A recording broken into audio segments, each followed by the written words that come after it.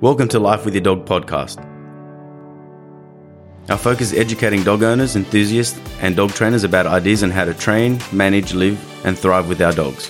To teach dogs to live in our society while our dogs teach us how to live in the now. I'm your host, Panos Anagnostou. And I'm your co-host, Luke Badman. Thank you for joining us, and we hope you enjoy the show.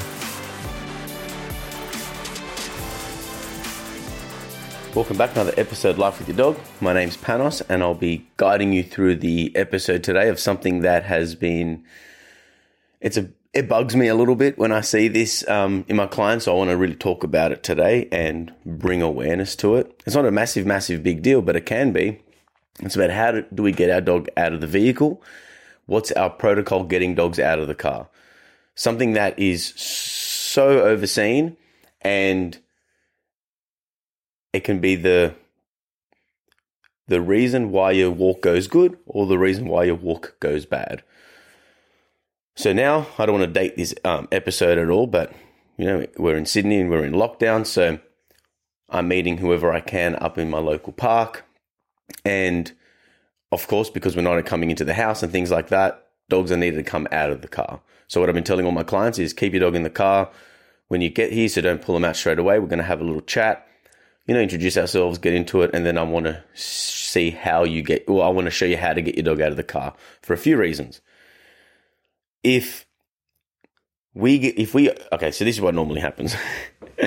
We get out of the car, the dog knows what's happening, they hear the sound of the keys, the handbrake, the seatbelt, the door. So these are all conditioned responses for the dog to know, oh my gosh, the walk is about to begin. They get really, really excited. They get overexcited, and we get to the back door, we open the door, they grab the lead, dog comes out, starts acting like the Tasmanian devil outside of the car, gets overexcited, jumping all over the place, jumping on your car. You're trying to close your door, grab your stuff, lock your car, and then we go for this walk. The dog drags us to the closest tree to do a pee or something. And in and of itself, looking at that, you may not see much of a big deal because you may tell them to stop and sit and then adjust their collar and go for a walk.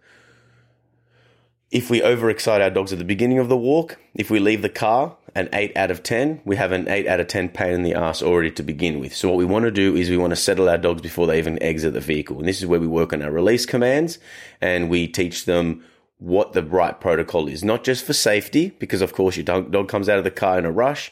You get pulled over, your dog jumps on somebody, he runs out onto the road. Your dog may jump out so fast and slip and injure themselves. There's a myriad of things that could happen. But also we want to look after our ritual, our routine, so that way our dog knows what we want. We need focus from our dogs before we can tell our dogs what to do. So this is what I want you to do. And this is very similar to leaving the house, and I'll get to that in a second. We pull up in the car. First thing that I want you to be mindful of is don't always go to your dog first. As soon as you stop your vehicle and you get out, make sure you got everything ready. Got your keys, got your bag ready, training gear, whatever you got to do. Lock the take your keys out of the ignition. Get all that stuff ready. Get your treat pouch on. Sometimes I would suggest even extending that. Obviously, all the doors are closed. Your dog can't get out of the car, and you wait a little bit. Make that phone call or do something that you've got to do, or even just purposefully wait the 2 or 3 minutes before tending to your dog. We don't want our dog to think straight away when the car door closed, we're going to get them out. Because most of the time when our dogs are in the car, they're immediately going to come out when we stop the vehicle and we get out. However, what happens when you just have him in the car, you want to go down the road to quickly pick something up in the shop, and you jump out of the car, your dog starts freaking out, thinking, I thought we were walking, now we're not walking. Why aren't we leaving onto the street? All these different stuff. And then dog starts barking, destroying your car and things like that. And separation distress. They've never been left in the car before, so they don't know how to do it. So practice that in the background. If we want our dog to pay attention, walk on a loose lead and listen to our commands, just like what I said before, I want you to make sure that he's very calm when you approach him. When you open that door, first thing you do, if it's a puppy, you got him on the harness, attach your harness appropriately, have the lead attached, everything's ready to go. We bring your puppy out. There's less rules for puppies, of course, but we bring them out and we close the door. We may tell them to sit, maybe reward them, get a bit of focus before we continue. But again, how you walk your puppy is how you walk your puppy. It's not the same as if we are teaching our dogs like how to loose lead walk. So you got that dog 7 months and over roughly. You get to the to the back door, you open it, you make sure his collar's in the right position. Do that while he's sitting inside the car. Fix it up, have it all ready to go. Have your pouch on, everything's good. So the only thing you need to do when you're getting your dog out is you tell them to come out. So you say, okay. They come out. Immediately when they get onto the footpath or onto the grass, you tell them to sit. They hold that sit, you close the door. You lock your car, you put your keys in your pocket, you can mark and reward. And that way there, your dog feels, okay, when I come out of the car, if I sit, I get food.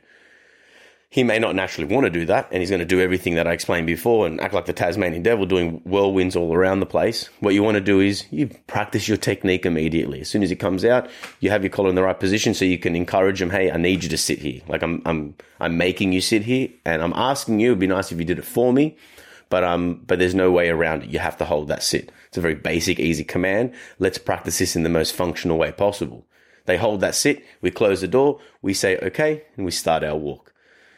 Same thing getting into the car. You don't want to just, when you get to the car and then you open the door and immediately they jump in. What if someone's sitting in the back seat there? What if you don't want them to jump in? What if there's something on the seat there? Like there's so many reasons why you don't want your dog to just immediately jump into the car.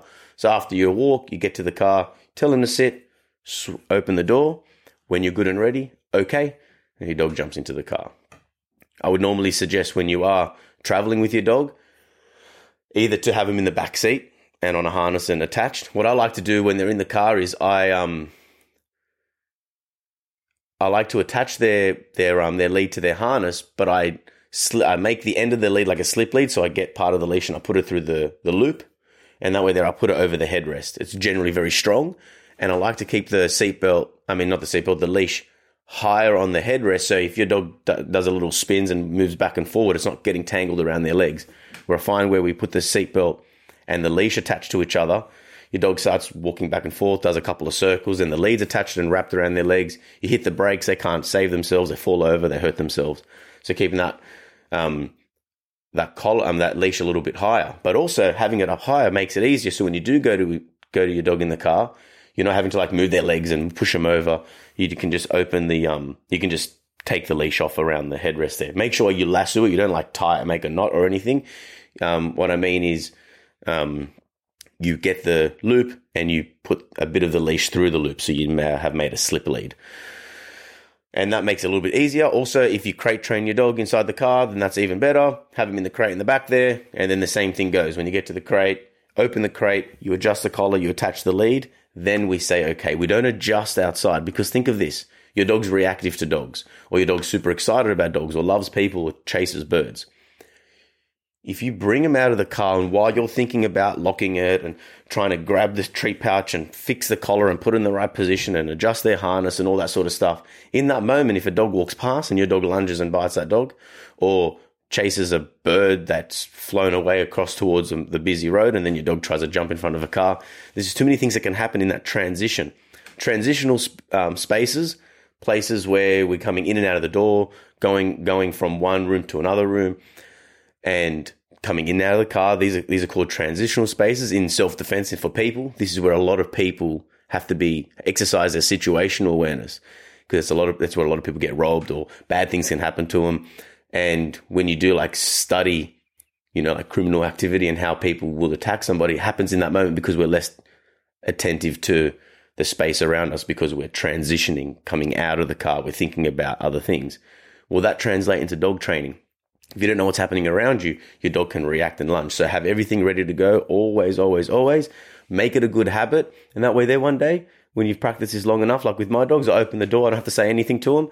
I can grab something, close the door again, I can have it open for 5 minutes. Until I say the word okay, your dog jumps out of the car. We'll do similar things at the front door as well. We tell them to sit, we swing the door open, like leaving the house, etc. We don't want dogs running through doorways, so we always tell them to sit and hold their sit until we release them and we walk through the door together. So having these things in mind are not just, oh, that's convenient, but it becomes ritual. It becomes routine. It's an opportunity for our dog to be at work and thinking about his end of it, his responsibility, while we look after our responsibility and make sure dogs aren't doing inappropriate things to other people and things like that. So I prefer every single person to listen to this episode in particular, because every single time, it's maybe 9 times out of 10, It always is a frustrating experience. Dogs are jumping out. And if my car's right next to their car, the dog jumps up, jumps on my car because he smells my dog or whatever, scratches my car, jumps on me. It's just, people like fall over because their dog pulls them while they're trying to close the door. So control, and make it part of your everyday life. Hope you've enjoyed the episode. Thank you so much for listening once again. And until next time, have a great day. Keep training your dogs and stay happy, healthy, and strong. Thank you.